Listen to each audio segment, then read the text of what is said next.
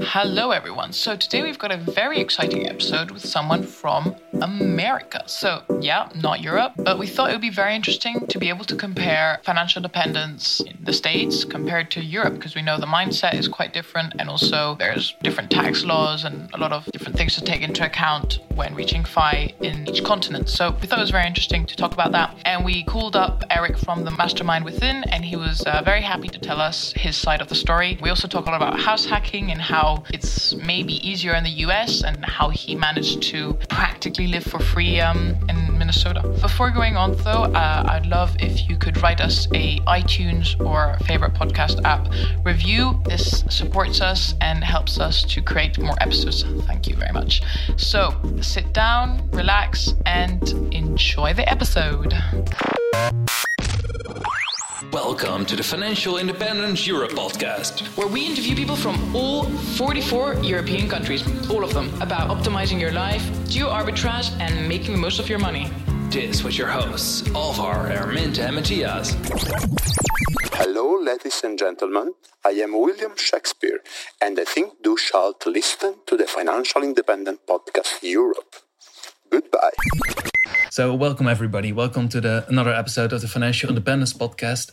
Today we've got Eric with us from the Mastermind Within, and actually our first American guest. And we're really pumped and looking forward to get chatting with Eric, because we've had so many cool interviews so far, but never an American before, and never had a chance to have such a discussion as we're gonna have today, because we're gonna dive into some pretty cool topics. But before we go over that, I would like to introduce everybody I've got with me. So to get started, my co-host Arminta. Hello. And our amazing guest for today, Eric. Hello. Cool, guys. Amazing to have you with me today. I actually would like to get started with Eric. Could you give us like a rough breakdown of who you are, where you're from, how you get like in touch with FIRE Financial Independence? How was your day? I'm 26. I live in Minnesota, which is in the middle of the United States. Right now, I work at a bank as a statistician and do a lot of programming work for them. And then I do a lot of different side hustles. So I have a blog, podcast. I'm working on a subscription box. I do some consulting. So I stay busy on the side. And really, for me, the financial freedom, financial independence thought happened in college when I was working for my dad's company. And I was just thinking about, like, what do I want my life to look like? And seeing him being at 40, 50 years old, having his own companies, providing income and providing wealth so that my mom could stay at home if she so chose. And that was the decision, that she was at home raising the kids. Having that same thought, being like, well, I want my family to be financially secure so that I can choose to work or I can choose not to work, or my wife can choose to work or choose not to work. And so it's right now for me, I'm just trying to build up my wealth so that when I do have a family someday, that it can be relatively stress-free in terms of the money side of things. Nice. So it's a lot around family and minimizing stress, which is totally understandable. And what we're really interested in here at FI Europe is really comparing the States to Europe in terms of financial independence. And we're probably going to start really with the mindset, because I really discovered financial independence through the States. I was working with a podcast and I learned a lot and it was really interesting. But then I felt this like lack of information in Europe, because everything was like 401k, Roth IRA, I don't know, a ton of stuff that us Europeans are like, I don't know what that is. We don't need it either. So then I turned to Europe and I saw that there was also this movement, but it's just slightly different, because obviously Europe has different laws and even a different mindset. So it'd be interesting to see what you think personally from your side. What are the differences really between the States and Europe in terms of mindset when talking about financial independence? One of the main things when I go to different events or conferences or meetups is the escape from menial work that might be long hours, so like a 40 to 60 hour work week that you're not doing important work. And then there's also kind of the freedom aspect of things, where a lot of people in the United States, they'll take on debt early on, either through college or just by consuming more than they make, getting into credit card debt, taking on too big of a house in terms of a mortgage, and all of a sudden you're just trapped by the banks, being that you have a ton of these debt payments, or even just a want to travel or a want to do things that pay less. And so there's a lot of different things there, where there's a lot more things you can do in terms of what we can do in America with different freedoms we have. But then at the same time, there's capitalism, and there's a ton of different factors that are trapping people at the same time, where you can easily restrict your lifestyle by making certain negative choices in terms of a mortgage or in terms of different purchases. And so that's kind of interesting. I think that really the FIRE movement over here is to gain back that freedom and to live a life that's more fulfilling. And so the overarching idea makes sense in terms of we want more freedom, we want to do what we want to lead fulfilling lives, do fulfilling work. But then when you go in a little bit deeper there, it seems that there's a little bit different, because health insurance is really expensive here, college is really expensive here, the government benefits aren't as great. But then at the same time, there is a little bit more flexibility in creating wealth with a business or with investments. We don't have wealth tax, which that scares me a little bit. But yeah, it's a little bit different there. What do you think about those thoughts? Yeah, that's it's interesting. So it's easier, I guess, to get into debt. It's easier to make the wrong choices, it seems. But once you are conscious of that, then you can change that over and, fix it up. And this goes on to my next question, which would be like, do you think it's easier to reach financial independence in the US than in Europe? Because although, yes, people are more in debt and stuff is more expensive, healthcare is more expensive, there is, you can generate more wealth.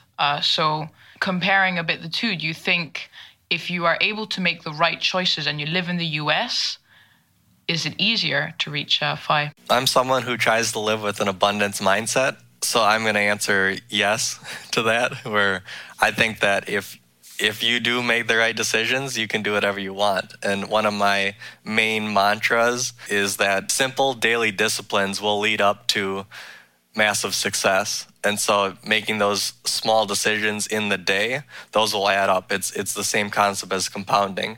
And a great example there that I love talking about is over the next 5 years, there's 43,800 hours. Can you reach your goal in 100 hours? So in the next 5 years, I think you can find that time out of that 43,000 hours.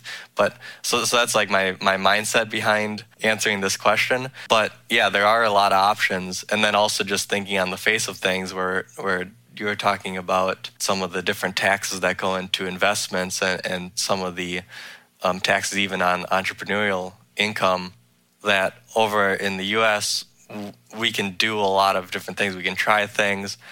And then there's also access to a bigger capital markets where, you can get funded, you can get loans from banks, you can do a lot of different things entrepreneurially, or just on your own too, just getting into different jobs, getting into a bigger company, working your way up. There's a lot of different ways to increase your income so that you can increase your savings and then build wealth over time. Does that make sense? Yeah, that's really interesting. Yeah, I was just thinking right now as you were saying this, that entrepreneurship is not something that is as glorified here in Europe. I find in the US, entrepreneurship is a positive word. It's good. It's great to be an entrepreneur. And it's true that in Europe now it's a cool thing, but in some areas, in some parts, people will be like, why are you trying to do this by yourself? Like, you want to work in a team. I don't know, sometimes I get this feeling that people are not glorifying entrepreneurship as much as in as in the US. I don't know. I don't know if Alvar, do you feel this sometimes? It depends. Like, I do feel that there is a lot of support for entrepreneurs around Europe, but it's just less focus on like growth, volume, making insane profits, new technologies, innovation.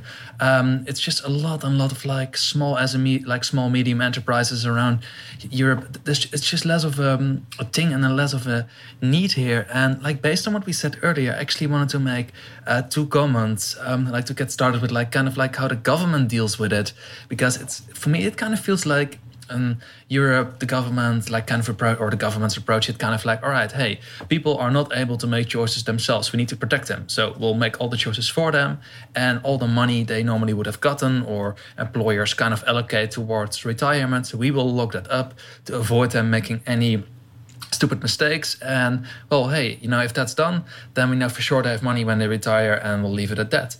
And at the same time, like in the US, that doesn't really, it applies less, and you've got way more freedom to make your own choices. And for individuals who are, well, confident in their own investment choices or starting businesses, and like personally, I think I'm not an expert investor in any way, but I know my own situation better. And if I would have all the money to myself available, that I could, in a lot of cases, make better choices than the government can make for me. And yeah, that restriction, that's something I like. That's a really noticeable difference. And another one I kind of wanted to throw out is like you made a comment about like having credit cards and capital and loans available. What's also kind of a thing is like just simply having the stock options available and the ETFs in like a lot of European countries. We can't invest in the exact same things, or in the Vanguard funds with the extremely low costs as you've got around. Yeah, like in the US, like out of the UK, for myself personally, I actually have, I can have direct access to Vanguard, but in Germany, Netherlands, France, that's just way more limited, and we're like kind of forced to move to like, higher cost ETFs, and that makes it a lot tougher. And throw an extra 30% dividend tax capital gains on it. And we got a kind of a rough breakdown. Like, what do you think of that, Eric? Like, if you hear that whole description, does it frighten you? Yeah, but I'm someone who naturally likes smaller institutions, so that's the thought process behind it, I think, is also a little different there. But yeah, like that sounds, when you describe it as the government thinks that they know better, that just scares me in general, because I'm someone who, maybe this is me not being humble, but I think that I'm smarter than the average person. So it's like, well, maybe I'm not, but at the same time, do I want someone to force me to do something or to have different laws that might not make sense to me? It's a little scary. But yeah, it's also, if you look at it from another point of view, maybe someone who isn't fully educated or actually needs help, this is also a great system for them in Europe, because free healthcare gives a lot of, opportunities to people. So there's both sides of it, and it's very interesting to debate which one is, more important. And obviously we in the FI community, we're educated, and we know that maybe we'd prefer to keep all this money to ourselves because we can manage it better. But then if you look at other people who maybe haven't had the same opportunities as us, then you also have to think. So it's just interesting. But we kind of wanted to move on to the next topic, which is house hacking. So you're obviously very into that, and you have quite an interesting story to tell us about that. Could you tell us a bit how you got started in house hacking, how you did that? Yeah, for sure. And then also it'd be interesting to hear about real estate in Europe. I'm not sure if you've covered that on the podcast yet, but is house hacking, could that be a viable strategy for financial independence or increasing the path? Or I don't know what the question is. Okay, anyways. But I'll get into my story here. So I started house hacking. What happened was I was living with some college friends. We were living in a duplex near the university, and we were looking to rent over in this a little bit nicer area of town. And we were sitting on the couch. We weren't really finding any apartments or houses that we could rent. And then I was just like, well, let me see what I can buy. And so I went down, I got a mortgage approval. And then within the week, I had then seen a couple houses and ended up putting an offer in on a house that was 3 bedrooms. And then I would have 3 roommates and myself, where I would live in master room, and then the other 3 roommates would pay me rent. And the whole thought around house hacking is that you want your rent to come close or to exceed the mortgage payment. And my roommates at the beginning, they were paying me $1,650, and the mortgage was about $1,800. And so I was essentially living, my rent payment, quote unquote, was $150. But then when you consider the equity build and any appreciation, then I was able to come out ahead on a monthly basis. And so that was really good. In the first year, I was able to pay off my student loan and my auto loan. And then now, over the last 3 years, I've made over $40,000 in just through house hacking. And that's helped me invest in different taxable accounts and tax-deferred accounts, and has really set me up for success now in my late 20s. And so that's definitely been a really great thing for me to do. And that's just, I think, a function of that there's so many different housing options in the United States here, but also just thinking a little bit more in general about how you can increase the difference between your income and your expenses. That house hacking allows you to really widen that gap, because when you want to reduce your expenses, you want to look at those big three: your housing, your transportation costs, and your food costs. And if you can reduce your housing expense, then you can do a ton of different things. There's a ton of flexibility in your budget and in your investment strategy in terms of contributions that you can start to play around with that extra money. Because like I said, now it's been 4 years. Right now I'm in between roommates, and right now I'm paying that full $1,800, which that's a lot of money. And even though I can afford it with my salary, that's still a lot of money, where I would much rather be paying $100 with the house hack. That's interesting. House hacking is definitely not impossible in Europe, and in places like London, where students are surviving on a tiny budget and super high pricing. People are forced to do these kind of things, and it's really cool that you're able to do this at such a young age. What I would love to do is get into like the numbers, if that's okay with you. Did you have, like, I know there's a credit score in the US, same in the UK. Did you have a really high credit score? How did you get this mortgage in the first place? Because I would love to do what you did, but my credit score is literally like depressing because I just got started, right? So how did you set yourself up to get a mortgage and buy this house? I didn't have my first credit card until I was 22, I think. No, I was 21. No. Actually, no, I didn't have my first credit card until I was 22, so I did not have that much of a credit history. I did have a credit card and then a student loan that I was paying off during that year. So I was in a master's program, and when I was 22, then for the second year, I ended up taking on a student loan, and so that's kind of when the credit score, the credit history started, was when I was 22, and so I only had 9 months of credit experience. But then when I was in the master's program, I ended up getting a job. My salary was $63,000. And then at the same time in 2015, that was when interest rates in the US were pretty low. And so combining a number of different things with the salary, with the interest rates being low, and then there was a lot of luck involved here, but those three factors led to me being able to get in the house. Thinking about it today, in terms of like the U.S. markets, it'd be a little bit tougher for someone coming out of school, because also you have to consider some of those debt payments. Because like my student loan, it wasn't massive. It was $15,000, which is not an enormous amount. And so with combining the income, combining the interest rate that I had, which was I think 4.5% or something like that, the banks would allow me to get a little bit higher of an amount versus if I was to go now or if I had a lower income. That's really cool. And I just wanted to, there's something that I also love about Americans, is that there's no shame in saying numbers. Like in Europe, there's much more of no one says how much they earn. No one likes to mention numbers. And in the US, everyone's quite open about it. Don't you think, Alvar? Do you see that sometimes? Yeah, honestly, that's true. I've met quite a few Americans over the last year, just traveling around out of the financial independence movement. And honestly, we, like most people from also here in Europe, from financial independence movement, have no problem sharing salaries and numbers and things. But generally speaking, it's just not a topic we talk that much about. It's like, within families, people kind of know it, and really good friends, but that's it. It's like,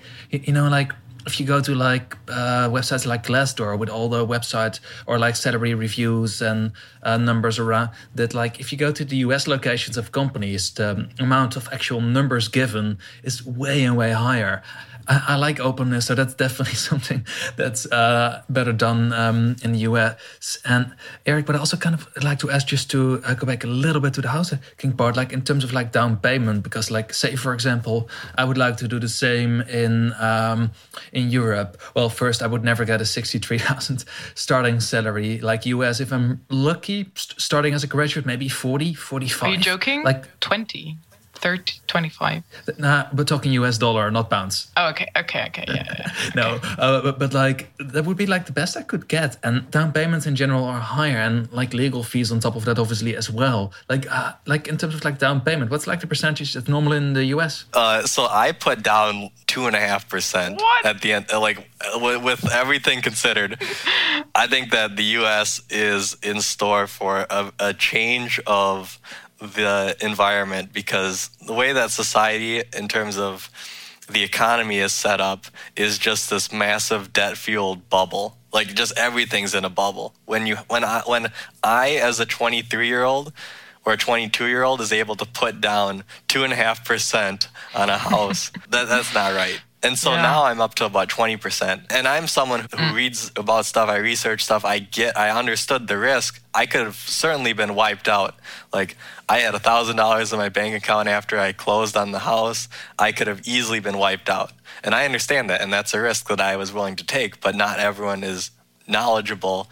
Not everyone understands that if they put down 5% and the housing the values turn, that they could get stuck with that house or have to short sale or have to do a number of other things and then take that loss. But then just in general, like housing prices, they just keep going up, because I think that if the debt doesn't keep going up as well, then there's going to be a massive crash. And I think that it will come at some point, because also we can't not consider the use of energy in this.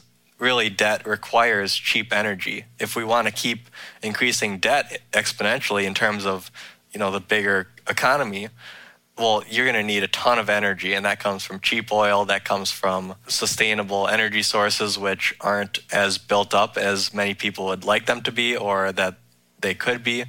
And so there's just a lot of factors there. But I can go to the bank and I can get a loan for 3.5% down. That's not the recommended. Banks would prefer me to have 20%, but I can. First-time buyers can get a FHA loan, it's called, for 3.5%. And then there are additional interest and additional insurance things that go into that so that the bank can get compensated. But that's still just bizarre. Yeah, even back in like 2005 to 2010, when the housing crisis happened, banks were even going down to 0% at some point, which is just absolutely absurd. And what's stopping someone to buy like 10 properties at 3%? If I have $20,000, I mean, that's doable. Yeah, there are income requirements a lot of the time. Oh, yeah, okay. And so most banks will say that they won't lend someone with a debt coverage of over 40% or 50%, somewhere in that range. And so like on that $63,000 salary that I had, dividing that by 12, that's about $5,000. And so then 5,000 times 40%, that's about $2,000. And so then depending on the interest rate, if $2,000 is the affordability on a monthly basis, then depending on the interest rate, that'll tie into some sort of property value number. There's a couple other things, but yeah, like people in the 2000s, there were people who were going to these mortgage companies that didn't have as strict requirements. Crazy. And they got 2 or 3 houses, which is absurd. So I don't know. That's really an interesting opinion there, or maybe that's a fact. I don't know. Also, what you mentioned earlier, like, could we also do this in Europe? And that's also kind of like the thing.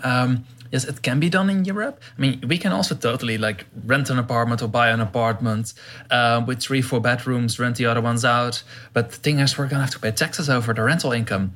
That's kind of like the thing here. In most countries, you get like the first 6-7K or so is tax-free, but then they'll start taxing you at like 20-25% over the rental income, and then it suddenly becomes a whole less attractive. So like one lodger or one roommate works, but like if you go scale it up, go to like 3, 4, 5 roommate levels, it just kind of like only works as a corporation.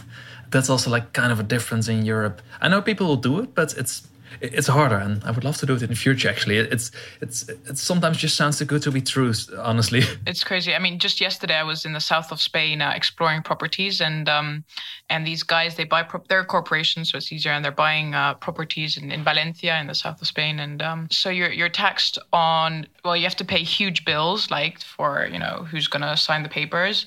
You have to pay tax on what you're going to buy. You have to pay tax on capital gains, so when you're going to sell. You have to pay tax on your rental income. So literally, it's everywhere. And in the UK, they just recently, 2014, 2015, they put in an extra 3% stamp duty. Like it's getting like every year there's more going on. So it's pretty intense. And it's interesting to see. Just to wrap this comparison a bit up, like Eric, when you like hear this all and all those differences and weird things in Europe going on, would you ever want to move over and retire or work in Europe? I think that it'd be really interesting. I've never traveled to Europe, so I can't make a definitive choice on that yet. A lot of the things are really interesting. There are definitely some advantages with different costs being cheaper. But that wealth tax, that kind of scares me. So there's some interesting things that are a little bit worrying to me. So and then also I haven't traveled there. So I think I'll have to do some more research. Gotcha. Well, if you ever are around the UK or Europe, give a yell. We'll grab a beer together. Sounds good. I'll enjoy that. Anyway, to slowly wrap it up now, we've got our final questions for you. And just to kind of like get started, Eric, where can people find you online in terms of blog, podcast, Twitter, everything, handles? Yeah, for sure. Yeah, thank you very much for having me on. This was a lot of fun to chat and learn more about what's going on across the pond. My podcast, I run this with another 26-year-old in the United States. It's called The Simple-Minded Millennial. That's on iTunes and Stitcher. We talk about personal development, personal finance, not necessarily financial independence, but more on how can we increase our income, how can we think differently to become a little bit better every day. And I really like doing that one. And then my blog is themastermindwithin.com. And that one is similar, where it's about personal finance, personal development. But there I talk more about different strategies that I'm trying to use to increase my income and become better. So they kind of tie together, but different audiences. So those are the two things I'm doing with personal finance. And then with Twitter handle, it's MastermindWithy at MastermindWithy. So there's no N. What is one resource not well known that you would recommend to others? Whatever, personal development, finance, whatever you want. The Slight Edge is my favorite book. It's all about kind of the thing I mentioned earlier, with that small daily disciplines will lead to massive success over time. And it's the thought of compounding, but that works in every single area of life. It's not just you put money in the bank and the bank pays you X% and over, and then it will double depending on the rule of 72. Yeah, we get it in personal finance, but that's the same thought in exercise, in growing your career, in learning, that if I exercise every day and if I eat well every day, then over time I will be healthy. That's compounding. All of a sudden I'll become stronger. I'll become able to run more. I'll be able to do different things with my body. And it's the exact same thought. Or if I want to learn a new skill, if I spend a little bit every day, then I'll get there. And that book, The Slight Edge, is a simple book to read, where it just talks about that mindset of just doing a little bit every day, instead of, okay, well, I don't have time today, I don't have time tomorrow, but I'll spend a couple hours on Saturday. Well, that couple hours doesn't happen usually on Saturday. But if you break it down into maybe 15-minute chunks every day or 30-minute chunks every day, you can definitely hit that goal. So I love that. I love that book in terms of personal development. Nice. Gonna add it to my list. And pretty much well, the final question of today then. Just for our listeners, what is the number one actionable tip you could give to somebody to get started with financial independence, or who's already on the path? And like, what's the one thing you're like, do this, learn this. It's like the best possible thing you can kind of like execute, and you'll get the most benefit out of this. If you are not tracking your income and expenses, then that is a must. What gets measured gets managed is one of my favorite quotes. But if you don't know what your difference between the income and expenses, and you don't know where your money's going, then good luck. It's like trying to travel without a map, where if you don't know where your money's going, then how can you make changes, or how can you decide what the best strategy is going to be? If you're trying to save up for a house and you don't know how much you're saving on a monthly basis, well, then when are you going to get there? You have no idea. And so that's the number one tip that I always tell people. But even taking a step back from that, it's also just understanding what your goals are. What do you want to be doing? What makes you happiest? Some of those questions can lead into some interesting answers, and then you get to the tracking. So I guess I should have started off with the why. But yeah, once you're in it, once you know that you want to build wealth, then definitely the tracking piece is something that I recommend, and I do, and I've seen great success from. That's awesome. Well, thank you very much, Eric. And yeah, good luck with the new podcast. And yeah, hope to see you eventually in, I don't know, like FinCon, or if you ever come to Europe. That'd be awesome. Yeah, that's the end of the episode. Yeah, thank you so much, Eric. Thank you for having me on. Really appreciate it. Thank you guys for listening to this episode. We hope you learned something new and enjoyed the show. You can support us by doing this. Subscribing through your favorite podcast program and leaving us a review.